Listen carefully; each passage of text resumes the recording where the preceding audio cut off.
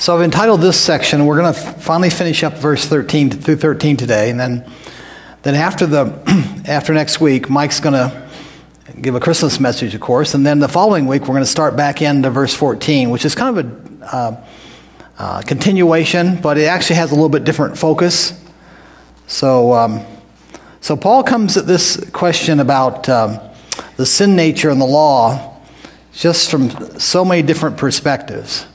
So today's lesson, I'm going to review a little bit, but then get into the 12 and 13. Really talks about the holiness of the law as contrasted with the awfulness, the utter sinfulness of the sin nature.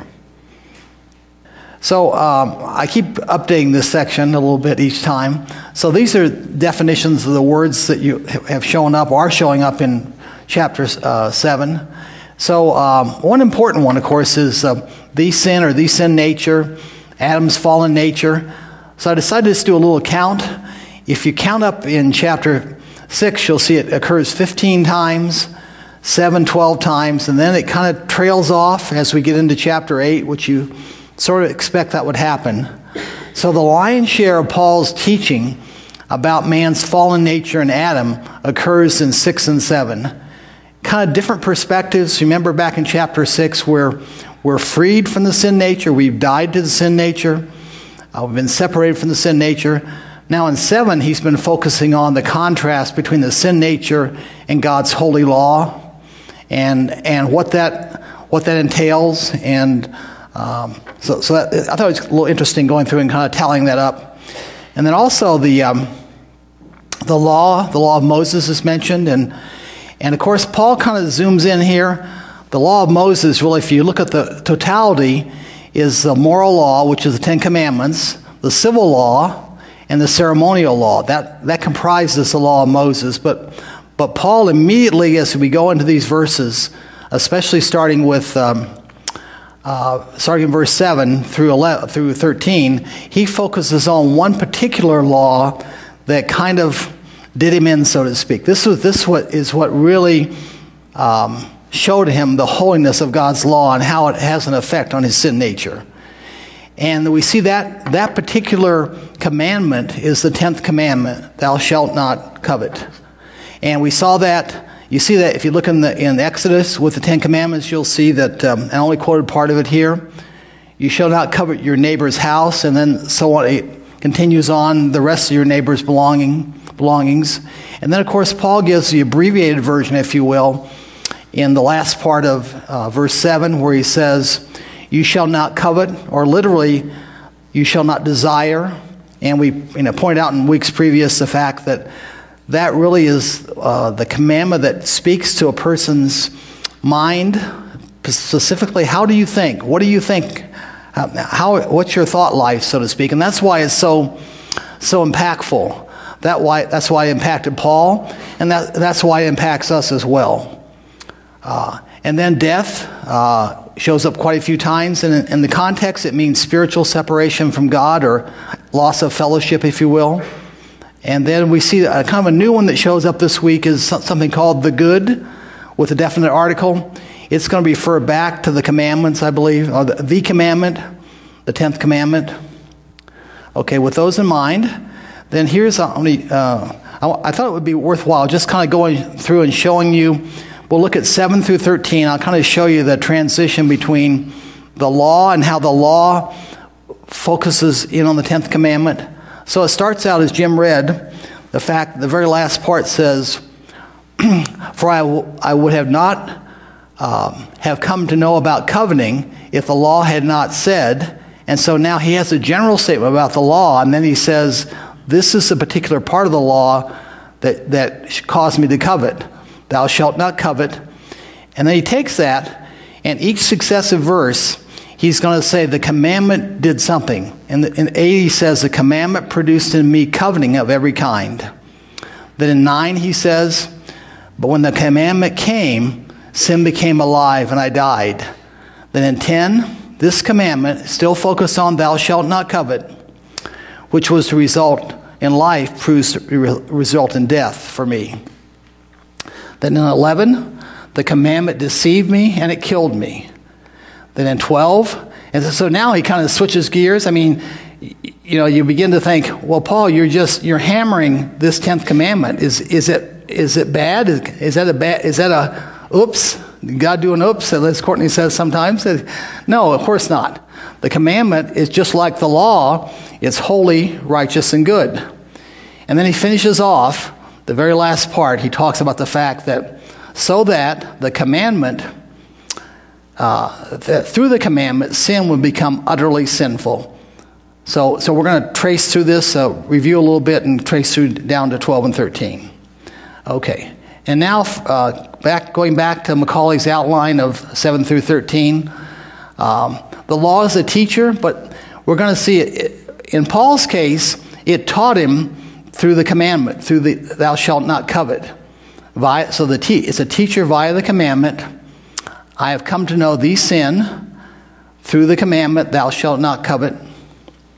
The law is an agitator. The commandment produced in me coveting of every kind. It's a terminator, and the way it did that, he died. He was separated from God because of what it said and what he didn't do. He coveted when it said don't covet. He said, when the commandment came, I died. It resulted in death for me, and it killed me. And what I thought, and I mentioned last week too, the commandment killed all his hopes. It brought him to the end of himself. He could not see how and this is where he cries out in the last part, who will deliver me? I can't do this, Lord. I can't live this life. I can't live and obey, thou shalt not covet. I can't do it. It's impossible. And that's where we are too, mate. Lord, I can't do this. It has to be your life in me that lives the Christian life. And then lastly, the law is a revealer. It brings light. It brought about light. And it's the idea, it shines a spotlight on the sin nature. It shows the utter sinfulness of the sin nature. And as I mentioned before, I think that's one of your, maybe at least my journey in the Christian life, is coming to realize the force of the sin nature in your life. First of all, that I have a sin nature. Step one, I have a sin nature. I don't lose it when I become a Christian. I still have it. And that it impacts my Christian walk. And then what's God's solution for that sin nature? And that's what this is all about. 6, 7, and 8 are all that journey through that path of man and his sin nature and what God has done about it. Okay, so now, a review here from last week. Okay, and there's a word that they didn't include in the translation. It kind of connects with the previous verse, with verse 8. And I once was alive. So the idea, I myself was living to be alive, the course of life, the conduct of life. And this is in this tense that's continuous action in past time. So Paul talks about a time in his life, and it's a real time. It happened in his life. It continuously happened in past time. He says, Paul's speaking about how he was continually living in past times apart from the law. So even though, and I was trying to think of the mechanics of this. So here's Paul, and he's come to trust Christ as his Savior. I mean, he knew the law. I mean, he was a Pharisee of Pharisees, right? But somehow, when he became a believer, I don't know, there was a period where this happened apparently. He was living apart from the law, separated from it. So Paul had apparently, in times past, not yet had the experience to know sin via the law. And it's going to be via this commandment. So Paul's talking about his condition, not his position. He's living his Christian life, and God's word through the commandment is speaking to him, is convicting him. Paul apparently didn't have awareness of this type of sin at this point in his life. And Merriman says he had freedom from conviction in his conscience, basically. He wasn't being convicted. But that's going to change. That changes as he described what happens here in these verses. Then he says, but when the commandment came, or having come, so in the context, the commandment we know from verse 7 is, thou shalt not covet. Sin became alive, and I died. So So the sinful nature, I like what we says, the sinful nature regained its strength and vigor, and I died. The sin nature is there. It's always there. It's, does it, that's the battle between the flesh and the spirit. Will the sin nature come alive? And God has remedies for that. It became alive to be living again. You could say it sprang into activity. I told you about my struggles with driving on the interstate. I don't think Ingrid was here. Driving the interstate, and things happen there, right? And your sin nature just springs into action, just like that, right? Or I'm at a restaurant, and the waitresses or waiter don't seat me where I want, and it springs into action there. Or 100 other cases. So we all walk that walk and see that happen. So Paul was no different than us. I think here's a great apostle with all his understanding with being with the Lord, as his teacher personally, face to face, and he still struggled with this. Wow. Amazing. And I died. So he didn't die physically, obviously. He realized he was separated when he sinned. He realized he coveted and he shouldn't covet. He experienced separation from God. Okay. So that's verse 9. Verse 10. This commandment, this kind of commandment, thou shalt not covet, from the context, which was to result in life. The idea is toward life. And life here is this word zoe. It's life as God has it. It's God's life, like in the verse I mentioned last week too. I am the way, the truth, and the life. That's zoe. That's life as God has it, not man's view of life. Man says, I'm living a good life. I'm having all this wonderful things happen. Well, if it's Christ's life, that's wonderful. If it's not, then you're not really living true life. This is real life, and it's used of eternal life in Scripture. So Merriman points out that this command was toward the highest form of life, in contrast to bios, which is mentioned in Scripture a few times in terms of physical life or physical existence. And it proved to result in death for me. And this is life found to be toward death. So the contrast here is toward life versus toward death. And death here is again separation from God. So the commandment, God's commandments promise, it's his view on life. They promise life. But when I follow them, I found myself in the area of death. And Merriman had this statement, which I copied down, hopefully faithfully. Paul's former state, I like this, of happy innocence, I don't know how, has given way to his realization of his actual position before God via the commandment. So this is something that happened to Paul in his Christian life, and he gave it to us in Romans chapter 7, a really unusual chapter in Scripture. Okay, so now he goes on in 11. It got even worse, right?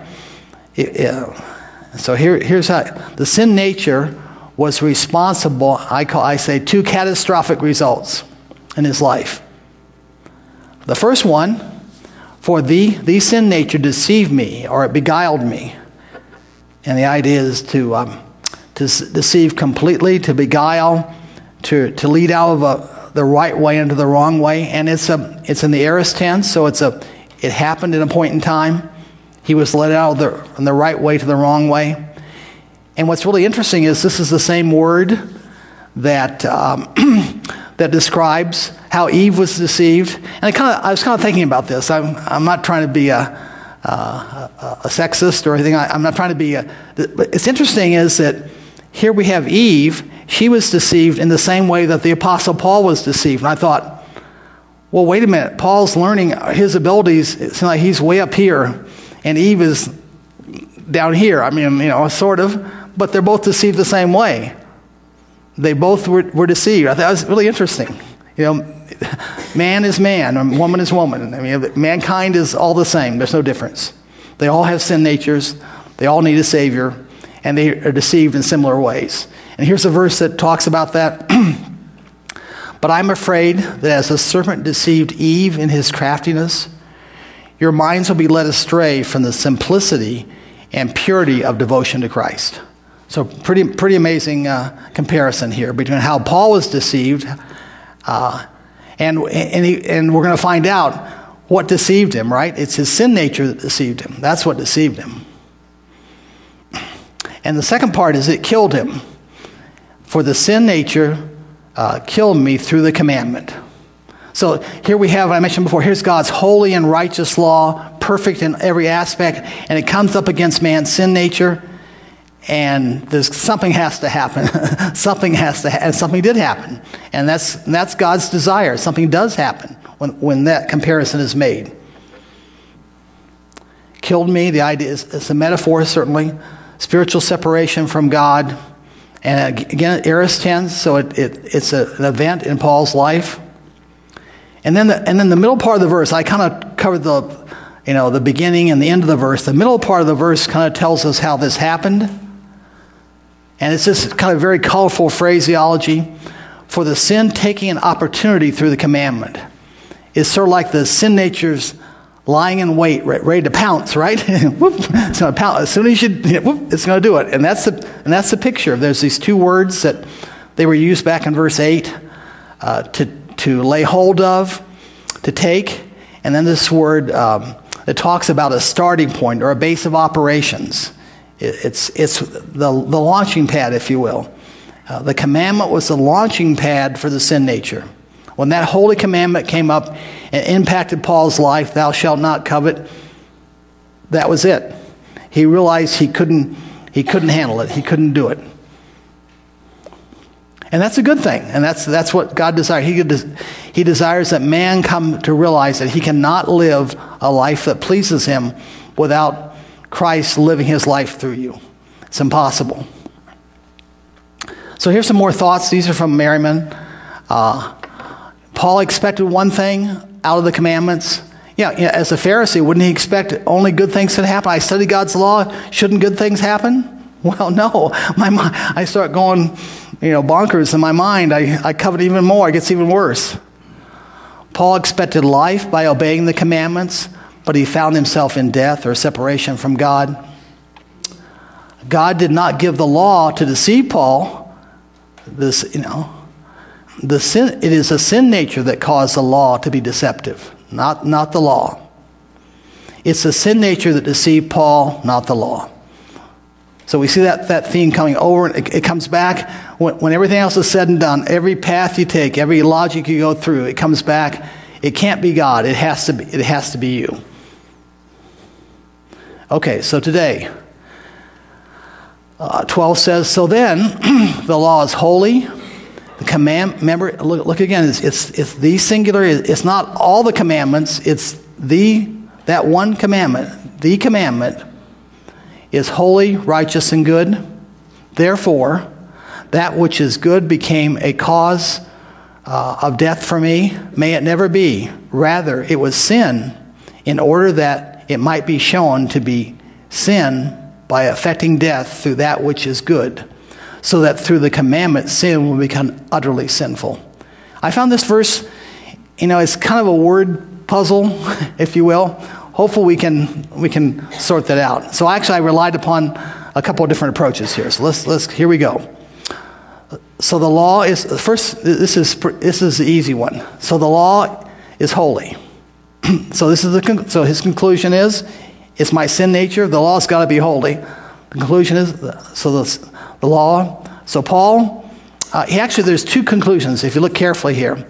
He says the law is holy, and then he says this commandment that's just raking me over the coals, it's holy too. Both God's entire law is holy, and this commandment that I'm struggling with, it's holy too. Thou shalt not covet. The law is holy. Hagios, it means morally pure, upright, blameless. And what's cool is, Mike's going to cover this in a couple of weeks. We see that the law is not only holy, but it's good. The law is good. Confessing that the law is good in Romans 7:16. So the law is holy and it's good. Good is the idea of Quality is good as quality and character, by implication, choice and excellence. And I was thinking about the fact that someone asked, Christ was speaking and he said, basically, only God is good. The source of true goodness is only God. Only God is good. So the law is not only holy, but it's good. And Constable says it's good because of its purpose to produce blessing and life. Which I think that's really good. Okay, so now the law is holy. So now he's going to make sure, he doesn't want to make sure that because he struggles so much with this one commandment, he had to testify in a way that God is true to what he is. He doesn't have lesser things about his law that aren't on the same level. So then he says, and the commandment is holy, righteous, and good. The commandment is, and again, it's you shall not covet. Since the commandment is a subset of the law, you would expect that it has identical characteristics. And that's exactly what he says. The commandment is a direct application of the law. So it's holy, righteous, and good. We've covered most of these words already except for righteous. So hagios again, morally pure, upright, blameless. Righteous, just, without prejudice or partiality. And then good, the same word as before. Good, excellent, choice, good as quality and character. So it's kind of interesting. Constable had this thing. So the mark of a saint is that he upholds God and condemns himself. So Paul basically said, God can't be unfaithful. He can't be unholy. It has to be me. I have to be the source. It can't be God. God's word is a reflection of his character. It can't be. It has to be holy. So I have to be the one that has the problem. Okay, so now 13. So 13 starts off, this is a very typical thing for Paul. He starts off with this thing, therefore that which is good became a cause of death for me. So he poses a question, and then he answers the question. He gives his short answer, if you will. And I like to say his gut response, may it never be, God forbid in some translations. So I took the interlinear here because it helped me kind of point out a couple words here. So the interlinear says, for the first part of that up to the question mark, says, then the good to me became death. A little bit simpler phraseology. Then the good to me became death. Okay? So the good in the context, that's why I gave a definition earlier. If you look at the good in the context, has to be, we go back, what is good, right? It's got to be the commandment. You could say it's the law, possibly, but I think it's the commandment. So the commandment is good. It became, ginomai, to come into a new state of being.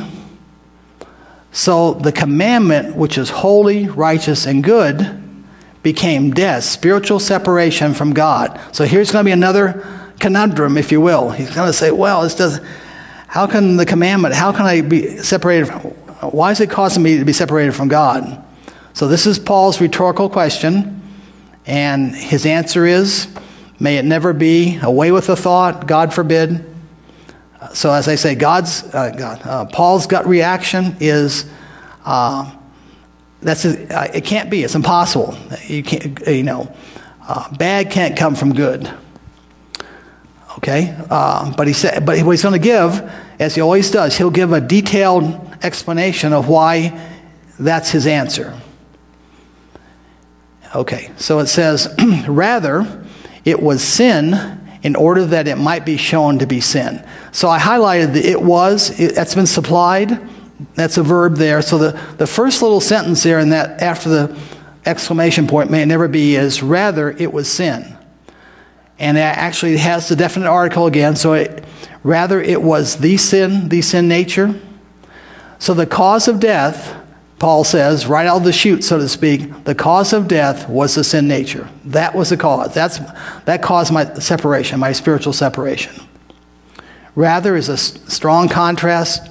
It means strong contrast. And then we have a couple of, in this verse, the rest of the verse, we have a couple of clauses. And there are these clauses that it starts with in order that, or so that. So it says, in order that it might be shown to be sin. And that's modifying, both these modify it was. In order that it was, so it tells us the purpose, that it, the sin nature, might be shown, to be brought forth, to bring to light. And this is, again, a fact. It happened. It might be shown to be sin. And this time it means what was responsible for the sin. It was the sin nature was responsible for the sin, not the law. That's what Constable says. The responsibility for death belongs to sin and not to the law. So Paul kind of goes around the block, makes another argument, and comes back to the same conclusion. It's the same sin nature with another line of thought. And he has one more line of thought in this verse. Okay, by affecting my death through that which is good. So interlinear has it here, by the working death to me through the good. And that's why I kind of like this interlinear, because it had the definite article there. I can show you that. Through the good. And it's working, to work out, to achieve, to toil, death or separation. Dia, by means of the good, the commandment. So this is at the heart of Paul's question.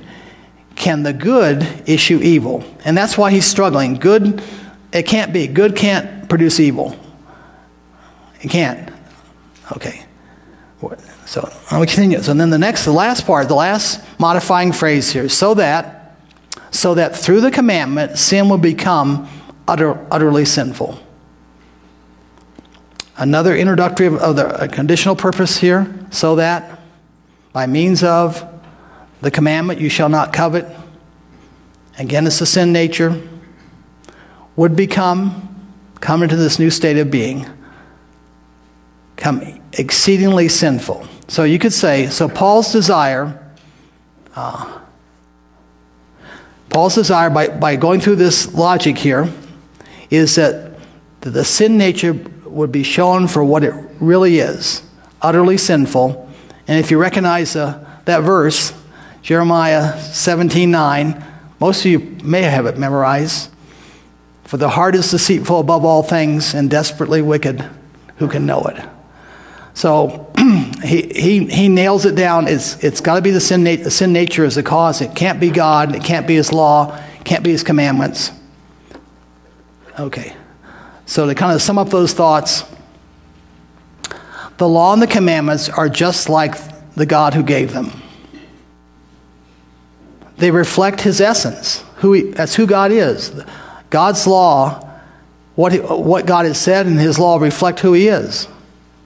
That's how He's communicated to us. The law and the commandment are perfect for what He wanted them to accomplish. God has a purpose in everything He does. He wasn't caught by surprise that Paul struggled with the 10th commandment. That wasn't whoops, Paul, you shouldn't have done that. I taught you better. Didn't you learn the 3 years I was with you? Didn't you learn what No, he wasn't surprised by that. They make all mankind realize they are sinners. Paul's question, can good issue or cause evil? But the evil is the sin nature, not the law and the commandment. The law and the commandment were given so that the exceeding sinfulness of the sin nature might be seen. Just read that again, the last bullet there. The law and commandment were given so that the exceeding sinfulness of the sin nature might be seen. And these are from Merriman. So pretty interesting things. And Paul's going to keep going here. He hasn't finished. This isn't the end of it. But okay, so let's close in prayer. We thank you, Father. We thank you so much for your word. We thank you for the incredible grace that you provided for us, Lord, and that your holiness, that you're a holy God, and everything about you is holy. Everything in your word that has come from you is holy, righteous, and good. And it reflects who you are. And it also shows us that our need for a Savior, our need that we're a fallen creature, that we have Adam's nature, and that we need your life to live a life that's pleasing to you. We ask this in Christ's name. Amen.